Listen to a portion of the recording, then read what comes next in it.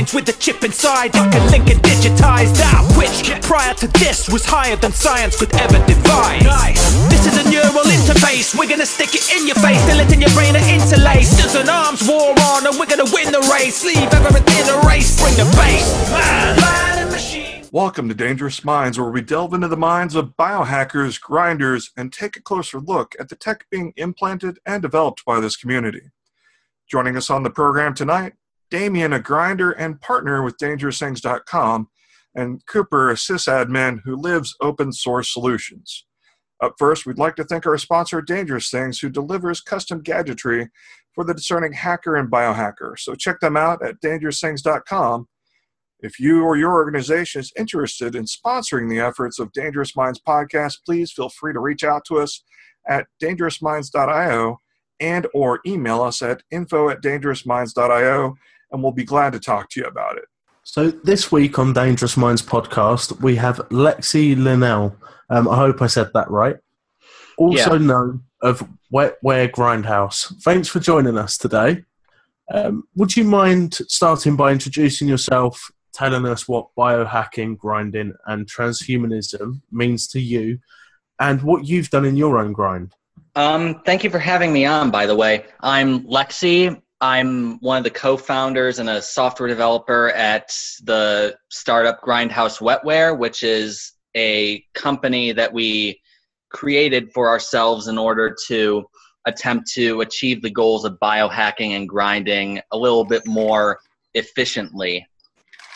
To me, transhumanism has always meant the impulse that we should use technology to make us better than what we are, to overcome ourselves as humans have always done, but this time using it to become beyond the human species itself.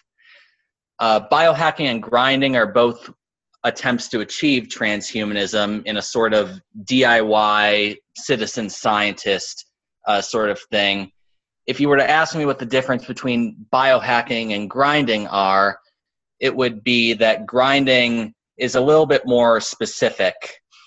Grinding typically refers to creating implants, whereas biohacking is a bit more general. It can mean, for example, there's a project that allows you to genetically engineer bacteria to produce something similar to Prozac, and then you can put that in yogurt, and then it has an antidepressant effect. So that's an example of something that is biohacking, but not really grinding. All right. What current projects are you working on, and how are you incorporating them with your implants?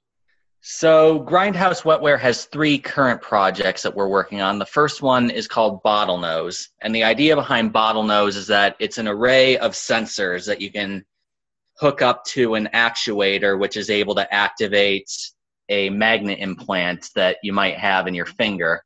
So the idea is if you hooked up a rangefinder, for example, you would essentially have a sense of echolocation. Or you could use an infrared sensor to have a sense of heat at a distance. Our second project is called North Star, and it's an implant which essentially lights up underneath the skin so that you can see lights underneath the skin, and it's a little bit aesthetic-ish, but in version 2, we're planning on incorporating a gesture capture recognition, so you can make certain gestures with your hand, like, I don't know, you want to flip something off, and it will be able to record that, and you could potentially create an intelligent home mechanism that will allow it to react to certain gestures that you make. And then our third project that we currently have is called Circadia, which is another implant which allows you to log various biometric pieces of data, your pulse, your body temperature, your blood pressure. We eventually hope to scale up to things like blood sugar so that you can have a huge number of metrics that you can track over time instead of just going into the doctor once or twice a year and getting these little snapshots. Now we have a much greater resolution. Now, you mentioned the North Star. Version 2, I saw on Facebook advertised that y'all were looking for crowdsourcing ideas for shapes. Can you reveal anything about that particular inquiry, if you have shapes that y'all have picked? Well, our original design was essentially a star shape, hence the name North Star. We were actually originally going to try to get it to fit inside of one of Steve Hayworth's star-shaped implant encasements. Now we've obviously moved on from that idea, and we're still, I don't believe we're entirely sure what the shape is going to be, but right now we're looking at something that's a little bit more of a round-ish shape, but I don't know if that's been completely finalized yet. So a roundish shape is really good. So the listeners mostly know I've got a ton of piercings myself. The body doesn't work well with corners. That is the one downfall. That's why the microdermals, they've got the rounded edge to them. Mm-hmm. So the body can accept it pretty well, which I'm sure you know. My question is, are you aiming to make sort of a mini version? Because I could think of some really cool ideas to incorporate it with tattoos. For example, a wolf's eye. But I wouldn't want the wolf that big, having the North Star there at that size. So the North Star actually isn't all that big. It's around a little bit less than the size of a quarter the last time I saw it. But yeah, the North Star version 1 is essentially a mini version. It just has the LEDs. It doesn't have any other complicated stuff that might make it a little bit bigger. And people are already putting it underneath tattoos so you can have it backlit. But right now, I don't think there's going to be any real problems if you put a version 2 underneath one of your tattoos. So what would your comments be if someone came to you and said they wanted to start biohacking, whether that be with the North Star or a small NFC chip? What would your pointers be to that person? So if you want to start biohacking or grinding, I would recommend that you start out fairly simple and get something like an RFID implant from Dangerous Things, for example, because those aren't too complicated. They're fairly easy to put in. Other than that, the place I would recommend you start is with finger magnet implants. And for those people who don't know what that is, you have a magnet implanted underneath one of your fingers, and it allows you to sense certain electromagnetic fields. And that's another example of something that's not very complicated to have done. And once you start with those things, you can start to scale up to things like North Star or Circadia, and send us your money because we love having money. Don't we all? We all have bills. So you just mentioned a magnet. Do you actually have a source that you would recommend? Because there's a huge waiting list for DTs, magnets, what have you. Yeah, I don't really have too much about it. There are some piercers and body modification artists like Steve Hayworth or Sampa von Cyborg, who will put magnets in. They have their own designs for them for you. There are some other piercers that are maybe a bit less expensive than them. I know that a studio in Pittsburgh called Hot Rod Piercing does finger magnet implants. Other than that, on biohack.me, there at least used to be group buys for magnets where you could get companies that make these things for a living for things like stirring magnets that are used by some chemists. But it turns out that they work pretty well for implantation as well. And so you can try to start a group buy on biohack.me, although I don't know if they really do those so much anymore. So what would you tell someone that is thinking about getting their first Well, implant, yeah. Apparently, we already answered that question. Sorry. I'll just skip ahead and edit that out and get Damien to go to his next question. Oh, thank you. So, in your own experience, what does it take to get started? What I mean by that is sort of emotional, mental readiness, also the resources that you're going to have, for example, wet labs, a citizen science, or maybe even a local hacker space, a biohacking lab of sorts?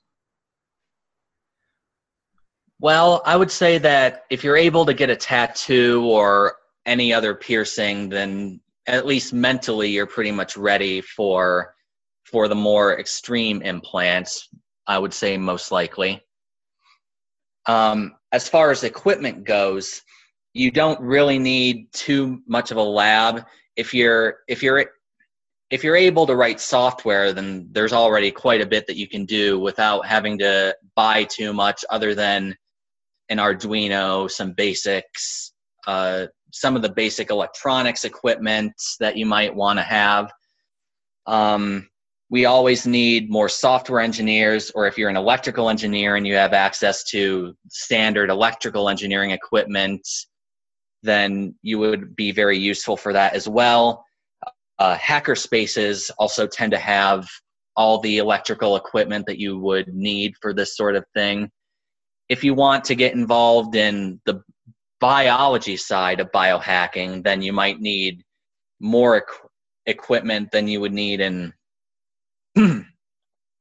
you would need more equipment than you would need in just electrical engineering. You might need a PCR device. You might need various types of ways that you would want to incorporate genetic material into bacteria, for example, with the yogurt experiment that I noted earlier. But a lot of those you can either find in hacker spaces, or you can make them yourself. For example, famously, you can actually make your own PCR thermocycler out of just light bulbs and Arduinos and that sort of thing. So you bring up an interesting point of being able to write your own software. A lot of people are joining the groups now, and it's getting to the stage where less technical people are biohacking. So they've got the interest in the technology and they want to start building stuff to make their lives easier. So as a bit of advice to them, what programming languages have you found most useful for building tools that work alongside any body modification?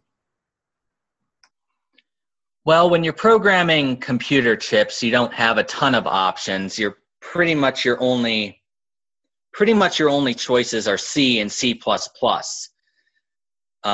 because those languages are essentially the only languages that are going to be efficient enough and have direct access to the hardware that you need to have in order to program an actual chip. But there are tools that can be used to make it easier. And the one that I can't recommend more is Arduino. Now, Arduino is both a hardware project and a software Arduino is both a hardware project and a software project. The hardware side of things is that it has various chips that you can use, and Arduino makes these little circuit boards that make it a lot easier. You don't need to know how to actually push software onto these chips. You don't need to be an electrical engineer. You don't need to be a professional embedded engineer. And as far as career choices go, I don't recommend anyone ever be an embedded engineer. But you don't need to be one in order to use Arduino, because Arduino has designed their chips and designed their software libraries in a way that it's relatively easy for someone who's new to get into it. So if you don't know any programming right now, what I would recommend is that you buy an Arduino board and buy a basic electronics kit from something like SparkFun. And then once you have those, you can go to the Arduino website and you can download the reference software, and you can find various tutorials or some great Arduino tutorials on YouTube, and those will allow you to get right into programming these things. So back to your own grind, what can you see as being like your single best moment of achievement? I would say that my best moment of achievement with grinding is, I would say that it is probably the Circadia project, because the Circadia project, I think, is a great project that is much more practical than any previous project. Being able to log your biometric data over time, and hopefully being able to notice certain trends that might indicate that something is wrong. The ideal would be if we could actually predict things like heart attacks before they happen. But even without being able to do that, quantified self and anybody who is interested in having this complete record of all of their health data would essentially, anybody who is interested in having a complete record of their data would definitely benefit from this. And I think it's far more practical than anything that we've done previously. And being able to capture some particularly difficult metrics like blood sugar, eventually we hope to be able to do spectroscopic analysis in order to be able to detect a wider variety of things, would itself be a huge win for anyone with these things implanted. It's essentially a very high benefit ratio to the cost of having to have these things implanted.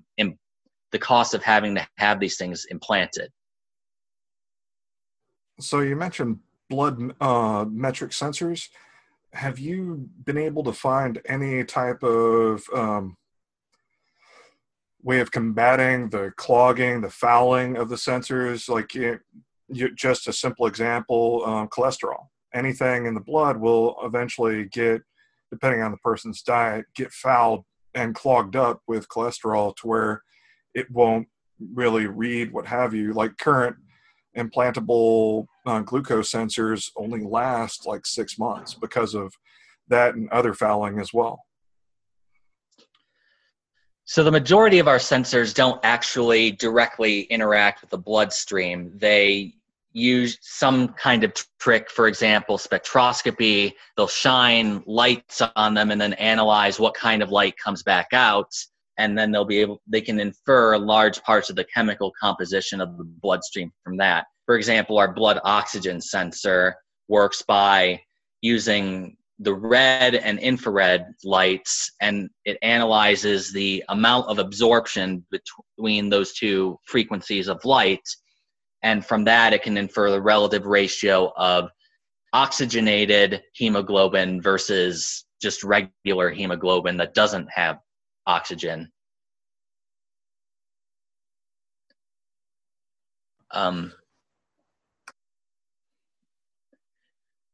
Blood pressure is a little bit more difficult to do. It essentially requires that you recalibrate it, or it doesn't necessarily require that you recalibrate it, but you have to do a pretty good amount of calibration with an actual cuff blood pressure sensor before you actually use it. And the more times you do this calibration, the more accurate it gets. But there's a certain obvious limit to how practical you can get if you have to do this too much or too often. So that's one of the things that we have to work on. So how would you see the research projects that you're doing changing the association for biohacking, grinding, and institutional biotechnology and makerspaces in the future, whether that be the near future or the distant? Well, I would say that what I would say is that these associations applications are going to have more of a focus on kind of implantable projects or other biohacking projects in general. And that's already happening to a certain extent. There are hacker spaces that actually have entire sections devoted to things like biohacking. And of course, it's not just limited to biohacking. People are starting to have a much greater realization about things that you can do without having to have access to some giant university budget or a national laboratory in order to do. In fact, one thing that I've been advocating recently is a kind of DIY nanotechnology, which isn't the kind of thing you would think would be able to be done in a hacker space at this stage, but there are some interesting things you can do with nanotechnology without gigantic research budgets. My favorite one right now is you can make these things called buckyballs, which are these tiny little soccer ball shaped pieces of carbon that are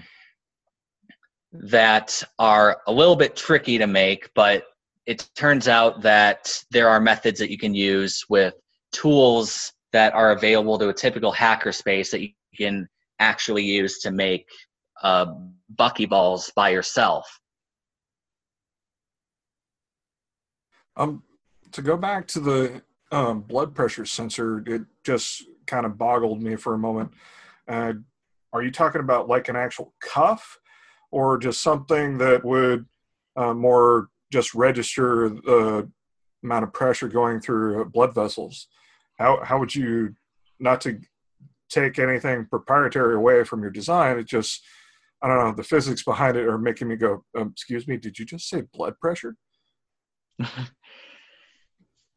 Yes, I did just say blood pressure, but we don't actually directly measure pressure. We don't have a cuff. We don't have anything like that. The way that the method that we are currently planning on using is what is called the pulse transit time method. And the idea is that we have two different heart pulse rate sensors in slightly different locations, and you can actually measure when a pulse goes from when the pulse registers on one sensor versus when the pulse registers on another sensor. You can essentially think about that as being the pulse travels from where one sensor is located to where the other sensor is located. And it turns out that the speed at which these shock waves essentially travel through your body depends on your blood pressure at that time. So you can infer blood pressure from that.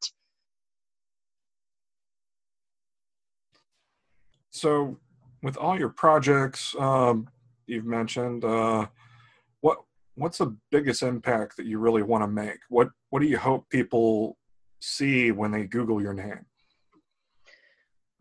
What I ultimately want to do is a kind of neural interface, essentially something that can connect directly to your neurons, or maybe even the neurons in your brain at some point in the far future, and be able to take information about what your neurons are currently doing and then take that into the cloud. And likewise, take information from the cloud and being able to push it onto your nervous system and use it to stimulate neurons. So it's a bi-directional interface straight to your nervous system. And the ultimate end goal of this would be to be able to either create a kind of digital telepathy interface where everybody can just communicate with each other telepathically using this interface. And Kevin Warwick has already done some interesting experiments with that, where he and his wife back in 2002 could just move their hands and then the other one would instantly feel when the other one did. So you can imagine that you might have a Morse code sort of communication interface where they can communicate across distances without even having to physically talk to each other. The other potential thing you can do with this, and this one's a lot more sci-fi, way out there, but theoretically you could beam information into the brain sort of matrix style, where you can say, I want to be able to fly a helicopter, and then you can fly a helicopter. And I should mention that Grindhouse is eventually planning to do something like this after we've perfected Circadia and North Star.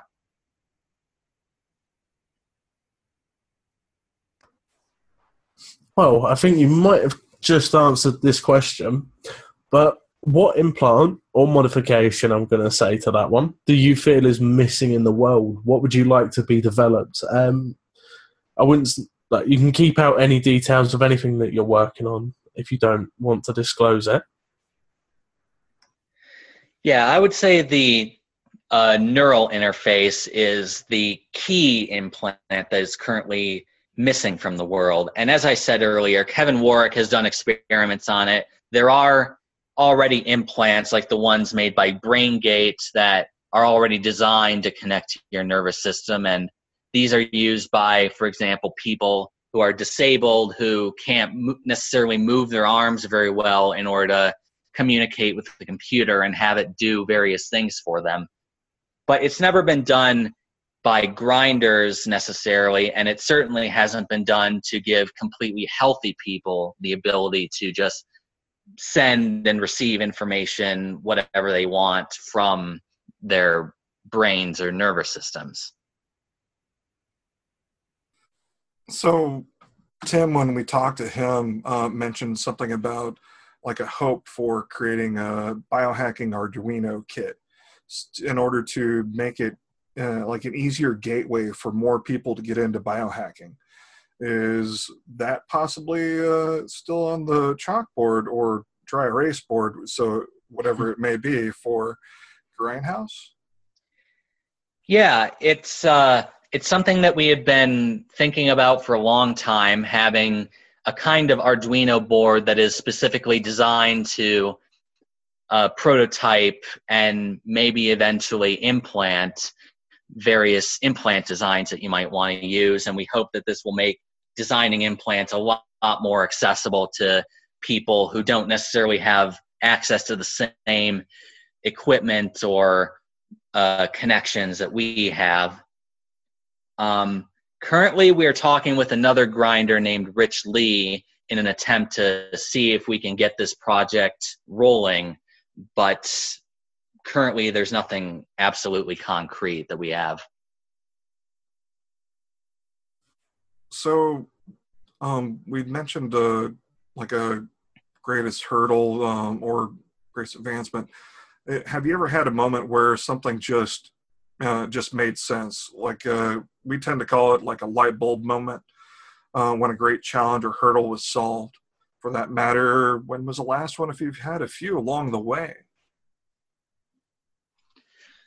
Yeah, we've had a number of problems with these implants in general. We've had another number of problems making them work. Designing implants is hard, is basically what it comes down to. And that's part of what we aim to solve with Grindwino, so that we can take what we've learned and we can actually help apply this, and we can help make it so that other people don't necessarily have to worry about all these problems that we've come up with too much.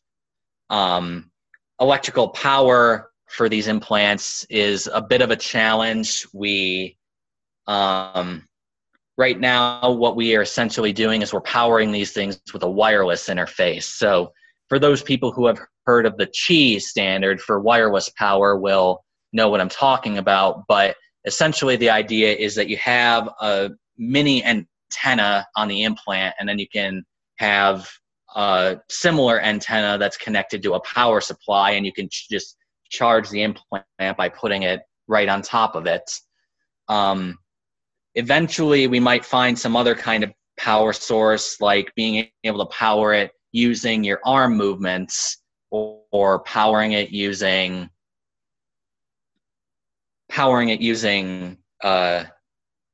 power it by creating a fuel cell that's somehow attached to your bloodstream and can actually take some of the glucose in your bloodstream and the oxygen and create electricity with that. But that one is potentially quite a ways in the future. Right now, wireless power works pretty well, and we don't have any immediate plans to replace that, but we probably will change it to something more convenient eventually. One ongoing question we have is speaking about making biohacking mainstream. How would or could we overcome the challenges by keeping biohacking as a subculture? I don't quite understand that question. So by being a subculture, we kind of open ourselves up to a lot of criticism and people throwing their opinions in a bad way. Whereas if it was mainstream, it would be much more widely accepted. For example, myself, I lost one job due to having a tag in my hand, whereas having a tattoo, you don't lose jobs. So along those lines. Yeah, and Rich Lee, who I mentioned earlier, is actually currently in a custody battle where he's potentially going to lose custody over his kids. And a lot of the reason, or a lot of the arguments against him, has been that he's somehow mentally unstable and unfit to actually look over his children because of all of his grinding projects. So it's definitely a potential problem. I think what will ultimately happen is the same thing that happened to, tattoos and piercings. Originally, those were very niche things that you could get in Western culture. I think they started out in the sexual revolution or somewhere around there. And eventually people just started seeing that these were pretty awesome and that everyone should get one. Well, maybe not everyone, but that this was a thing that people could get, and it wasn't really that big of a deal. Now, we still actually have problems with people who have tattoos potentially losing their jobs or not being able to get a job in the first place because maybe they have weird tattoos or tattoos in non-standard places. But we're getting there. I think these ideas tend to seep into culture naturally.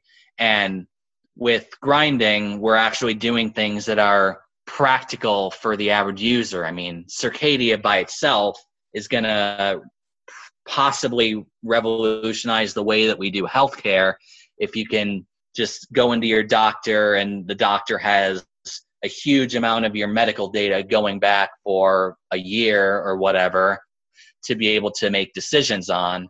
Or you could potentially train an artificial intelligence to figure out what certain biometric signs might mean for you. And that's something that we also have in the works, by the way, using artificial intelligence to be able to notice patterns in the biometric data that you receive.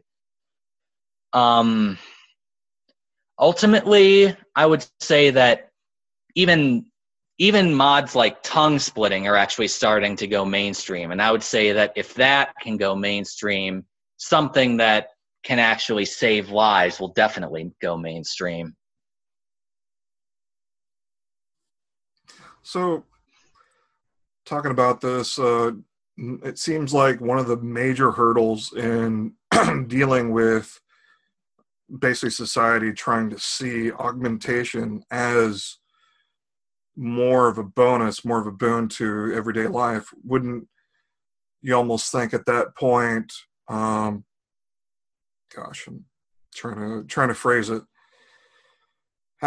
What do you think could be the easiest way to overcome this fear of augmentation, overcome the loudest dorks of the world as far as, Mark of the Beast almost being echoed by just normal people? What would be your comment on that? There will always be people who don't like new things in general and new technologies in particular. When the phone was first invented, everyone thought that it was this weird thing, like, oh my God, your voice is in 2 different places at once. That's going to be, I mean, I don't know what they said it was going to be, but they thought it was weird.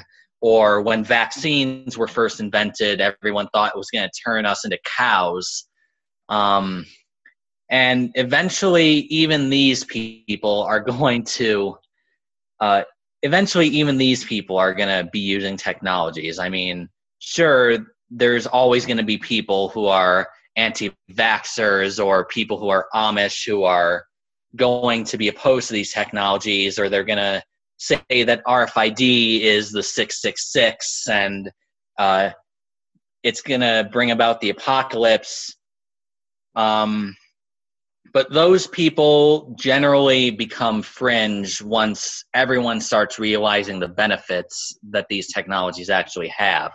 I mean, people who were railing against social networking back in 2003 or 2004, pretty much all of them use it now.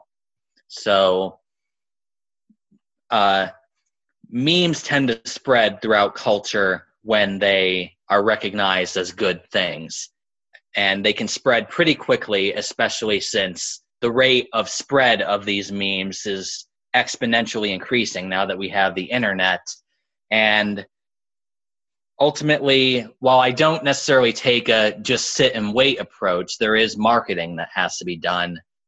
But ultimately, if we can make people see the benefits of these implants, then people will eventually use these implants, and the people who don't want to use them will eventually just become eventually we're going to see these people the same way that we see people who were afraid of the telephone back in when that was invented. So how are people able to keep up to date with your work and your projects, both personal and with Grindhouse? With Grindhouse Wetware, you can always follow our Facebook page or our Twitter. You should be able to just search for Grindhouse Wetware on either of those platforms, and you can you should be able to just search for Grindhouse Wetware on either of those social media platforms and be able to find the official pages. You can also follow some of the more big heads in the movement like Tim Cannon or Rich Lee, and they tend to keep up to date on all the news. One thing that I should mention one thing that I might mention if you're going to be keeping up on Grindhouse Wetware specific things is that we are in the process of rebranding, and it's very likely that at some point in the future, these projects are going to be done under the heading of Cion Labs, CION Labs. So that is something that you're going to want to keep in mind.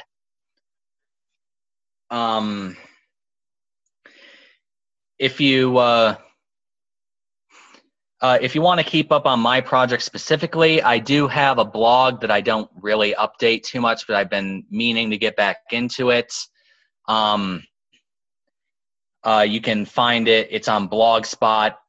Ian Mathwiz 7, IANMATHWIZ 7 .blogspot.com, and hopefully I'll start updating that soon-ish.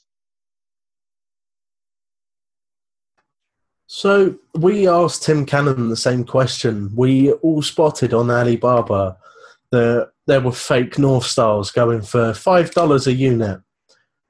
What do you feel to that? Because you've designed it, you've solved all the problems, come up with an awesome product, you're asking a fair price. So in comparison to what you're asking and what Alibaba's asking, how do you feel on this? So we've investigated a lot of these fake North Stars, and a lot of them seem to be scams. So if nothing else, you should watch out for these fake North Stars because you might be scammed out of your money. I mean, that's just, so I would say watch out for that reason alone. As far as how I feel about potentially legitimate fake North Stars that are being sold, I mean, we try to make all of our products open source, and we try to make it so that anybody could theoretically build these things and program them if they want, or even build these things and make improvements to them that our version doesn't have. We believe in open innovation and that sort of thing. But having said that, we do generally prefer that if you're going to just buy an ordinary North Star or ordinary Circadia, that you support the official author. We would prefer that if you're going to buy an actual North Star or an actual Circadia, that you buy them and support the official people who release them. And ultimately, if you want to try to get one of these things built yourself and do all of the pushing the code and sending these things to the PCB labs, then you're welcome to do that. Ultimately, we don't charge for the devices so much as we charge for the service of, building these things for you so that you don't have to go through all the headache that we have to go through. But if you're going to buy one, we would generally prefer that you support us. So you mentioned that y'all were going to rebrand. Is there a backstory you can share with us on this? So I'm not entirely too sure how many details I can share right this instant about it. But as a general rule of thumb, we're trying to essentially get more funding so that we can do this for realsies for once. And we decided that branding ourselves as Grindhouse Wetware is a little bit of an impediment to getting this sort of funding. Right now, the plan is that Grindhouse Wetware is still going to remain as a kind of think tank that is going to be supporting Scion Labs, and Scion Labs is going to be doing the actual engineering work. And do you have any questions for us or any final comments? I would say that if you're going to, for anybody who just stumbled on the grinding movement or the biohacking movement and wants to get involved, I would say play to your strengths. If you're good at programming, we could use more programmers always. If you're an electrical engineer or a biologist, or even if you're just someone who's a good business person or a good marketer, then you should try to use your skills as much as possible to help us. And even if you're somewhat squeamish about implants and don't necessarily want to get all of those done, there are still things that you can do to help us. For example, a lot of what we're planning on implementing ties into the idea of the Internet of Things. In fact, to paraphrase Tim Cannon on this issue, the goal of grinding is to make us so that we don't use the internet of Things so much as we're actually part of the Internet of Things. And I think that definitely rings true. So even if you don't want to work with implants specifically, you could work on something like the various IoT communications protocols or any number of things that will end up tying into the grinding movement. So if you want to work on projects like Ethereum that aim to tie into IoT devices, you'll still be helping us, even if not directly.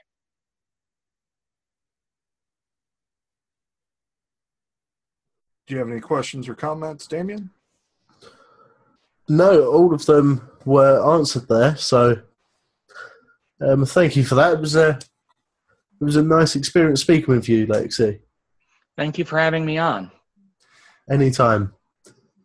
Definitely thank you for your time today with us.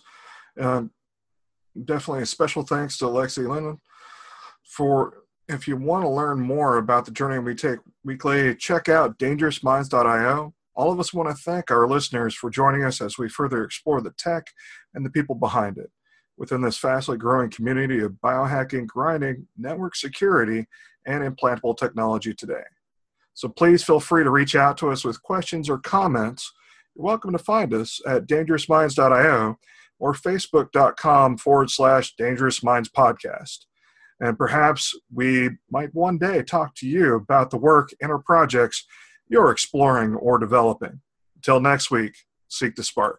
Man and machine weave like a tapestry, man, what a team. Man and machine, human minds can't handle the dream. Our scientific progression is steamrolling, there's no preventing it going ahead. Now we're intrinsically linked with technology, biology as we know it is dead.